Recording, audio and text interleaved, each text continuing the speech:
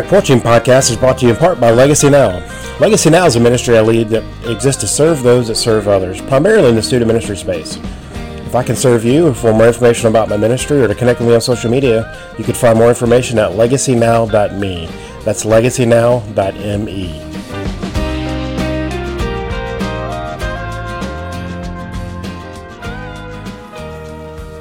Hey there, welcome back to the porch. Hope you're doing well. It's almost summer now. We're pretty much summer, end of May, and we're still in the middle of pandemic-ish season. Wear your mask, wash your hands. You hear that all the time.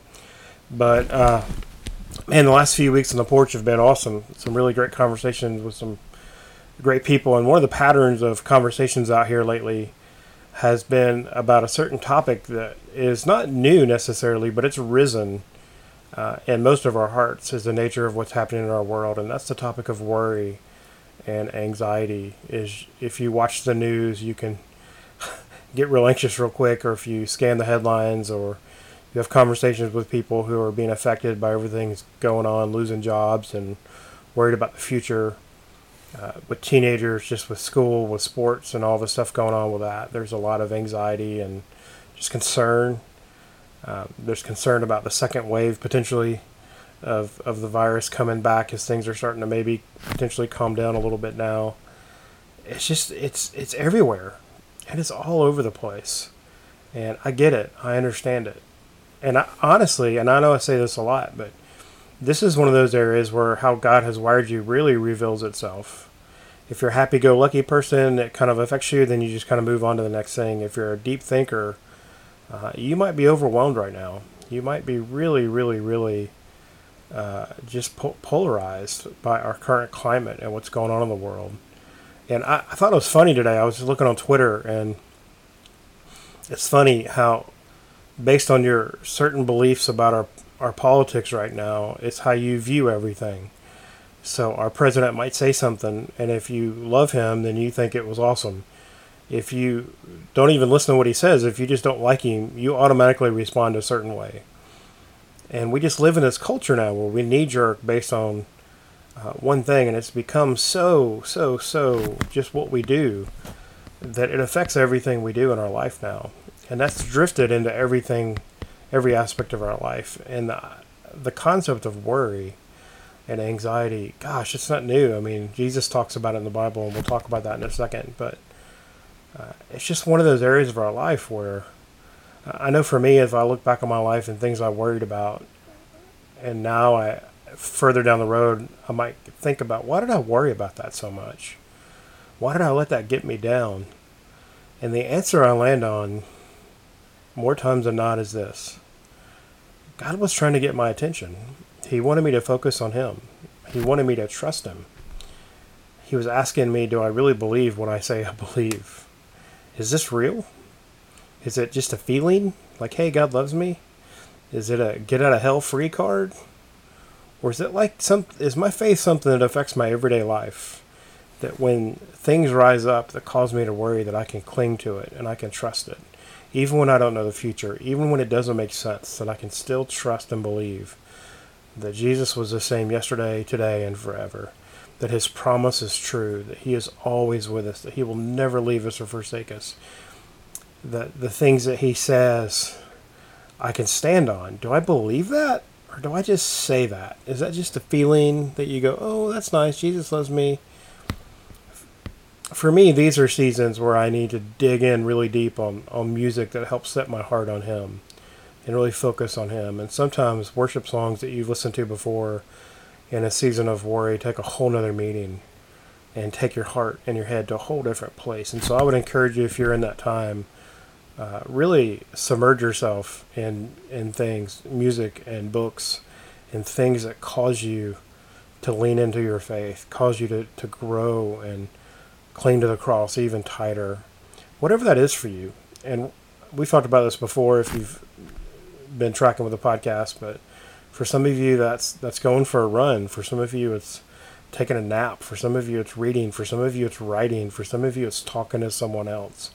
Whatever that thing is, how God's made you that causes you to cling to Him, I would encourage you during seasons of worry and high anxiety, man, put that in the rhythm of your life more and more. For me, one of the things is music. So I have a playlist that I just saturate myself in, and I just spend a lot of time with it, even when I don't want to, because my heart needs to hear it. My mind needs to hear it. My soul needs that refreshment because our souls are being battered these days by the news and by the world around us. And I've got to refresh that. I've got to lean into the Holy Spirit and trust that He is good and that He has good things for me, that He is going to guide me through this time. You know, it's funny, Jesus, if you go back to the Gospels and you read the Gospels and Jesus' life and ministry, in every Gospel at some point He says something where He says, "Therefore I tell you, do not worry about your life." In Matthew, He says, Matthew 6, He says, "What you'll eat or what you'll drink, or about your body, what you'll wear. Is life not more than food, and the body more than clothes? Look at the birds of the air. They do not sow or reap or store away in barns, yet your heavenly Father feeds them. Are you not much more valuable than they? Can any of you, by worrying, add a single hour to your life? And why do you worry about clothes? See how the flowers of the field grow? They do not labor or spin. Yet I tell you, not even Solomon in all his splendor was dressed like one of these. If that is how God clothes the grass of the field, which is here today and tomorrow, which is here today and tomorrow is thrown into the fire, will He not much more clothe you, you of little faith? So do not worry, saying, what shall we eat, or what shall we drink, or what shall we wear? For pagans run after these things, and your heavenly Father knows that you need them." And this is it. Gosh, this is so a verse we've heard a billion times, but it just resonates so much in seasons of worry. "But seek first His kingdom and His righteousness, and all these things will be given to you as well. Therefore do not worry about tomorrow, for tomorrow will worry about itself. Each day has enough trouble of its own." You've heard that verse, "Seek first His kingdom and His righteousness, and all these things will be given to you," if you've been around church world a billion times. But I believe in times like this, when worry is high and our heart rate goes up and we start having trouble going to sleep because we're thinking so much. I had a friend over on the porch the other day, and he just started spilling out all these problems and all these things, and they're real. He has every right to feel the way he feels right now. At the same time, he's not wavered from believing that God is still good. I always veer back to the life and ministry of Paul, when he often got taken off guard from what he was doing and put in prison or wrecked or whatever, and yet he found purpose in it. And it caused him to trust God even more and believe that God had him there for a reason. And even in his letters, he would say stuff like, "I'm not where I want to be, but I want to make the most of where I am." And that phrase, I totally just changed the phraseology there, but essentially what he says a lot is, "Hey, I'm not where I want to be. I want to be with you," to whoever he's writing to. "I want to be out doing evangelism. I want to be out telling people about Jesus, but I'm in this prison. So I'm going to write you and tell you about it in hopes that these letters will inspire you to be that for other people and for yourself." And maybe that's a word for us. Just, man, God wants us to be where we are for a reason. And He has something for us right now. And so can I just encourage you, if you're in a season of worry and doubt and concern, it's okay. It doesn't make you any less of a Christian. It doesn't make God waver away from you and think, "Oh, man, what's going on with them?" I think it's a time for us to turn the light on a little bit and say, "God, I believe you're here. I believe you're with me." And it's sometimes a test for us to see, do I really believe what I say I believe? Do I really, really, in my core of my soul, trust that God's plan is perfect? And I know there's been times in my life where I've had to wrestle with that so deeply. And it doesn't always work out the way I want it to. In fact, it rarely does. But in hindsight, it always works out the way that I know God wanted it to. And the trajectory of whatever that thing was, I look back on now, and I'm so grateful for so many of those times where things didn't go the way I wanted them to. And I think about the amount of time I spent worrying about it. And I remember the great evangelist Billy Graham. They did a special for him one of the years before he passed away, and he was still communicating very well. And In the interview, they said, "You're at the end of your life. You've literally exposed the gospel to millions of people all around the world. You have spent your life telling people about Jesus. Is there anything you wish you would have done?"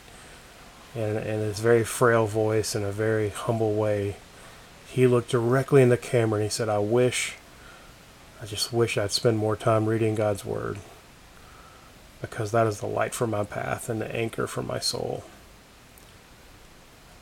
And I just, goosebumps to hear that man say that, the way that he said it. It was so genuine. Man, I just need to know Jesus more. I need to spend more time with him. I just want to spend as much time with him as possible and to know that he's with me and that his promises are true. And maybe for you, maybe for me, in a season of high anxiety and really unique worry because of what's going on around us, that's exactly what we need to do. We need to dig into him and trust that his promises are true. And the only way we know his promises are by knowing them and spending time with them and reading them and letting them sink into our heart and our soul. Now, I don't know, as you hear all that, I don't know if that's just like, okay, I've heard that before or whatever. I get that.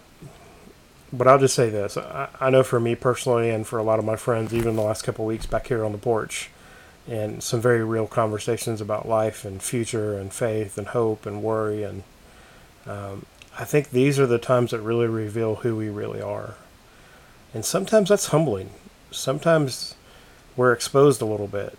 Maybe our faith isn't as big as we thought it was. Maybe our God is not as big as we hoped he was. He is. Our circumstances have dwindled our perspective of him because we're focusing on them. Many years ago, there's this incredible woman I worked with, and she used to always say so regularly, and I loved it, don't gaze at your problems, glance at them. Gaze at God. Most of us glance at God and gaze at our problems. I can remember exactly where we were on a retreat where she shared about, when I gaze at my problems, life gets harder and harder and harder. And the worry and my blood pressure and the world and all those voices in my brain that tell me that you can't or you're not or you won't or you, all that stuff, all the lies of the enemy become so loud because we're staring at them. But when I gaze at God, I stand in his presence. I let his love wash over me. I let his truth sink into my heart. I let the reality of who I am as his son or as his daughter, wherever you are on your journey with him, would you let that sink into your heart in that moment and just gaze at him and stare at him and just long for him? It doesn't mean you shouldn't be aware of your problems. Glance at them, be aware of them, and then take them to him. Trust him with them. And I'm preaching to myself right now, so this is not me being the expert. This is me being real of, it's so easy to gaze at our problems and glance at God, but we need to flip it. We need to glance at our problems and just gaze at God. So wherever you're at right now in this time of worry, and if that's not right now for you, that's amazing. I promise you it will come, because that's part of the human existence, and I think God does it to get our attention. I'm not saying God allowed the coronavirus to happen, but that's a whole different theological conversation. But we do live in a broken world. But these are moments where we get a chance to choose how we respond. So instead of gazing at the problem and letting worry just take over and consume us, let's gaze at him. Let's be aware of what's going on. Let's be sensitive to it.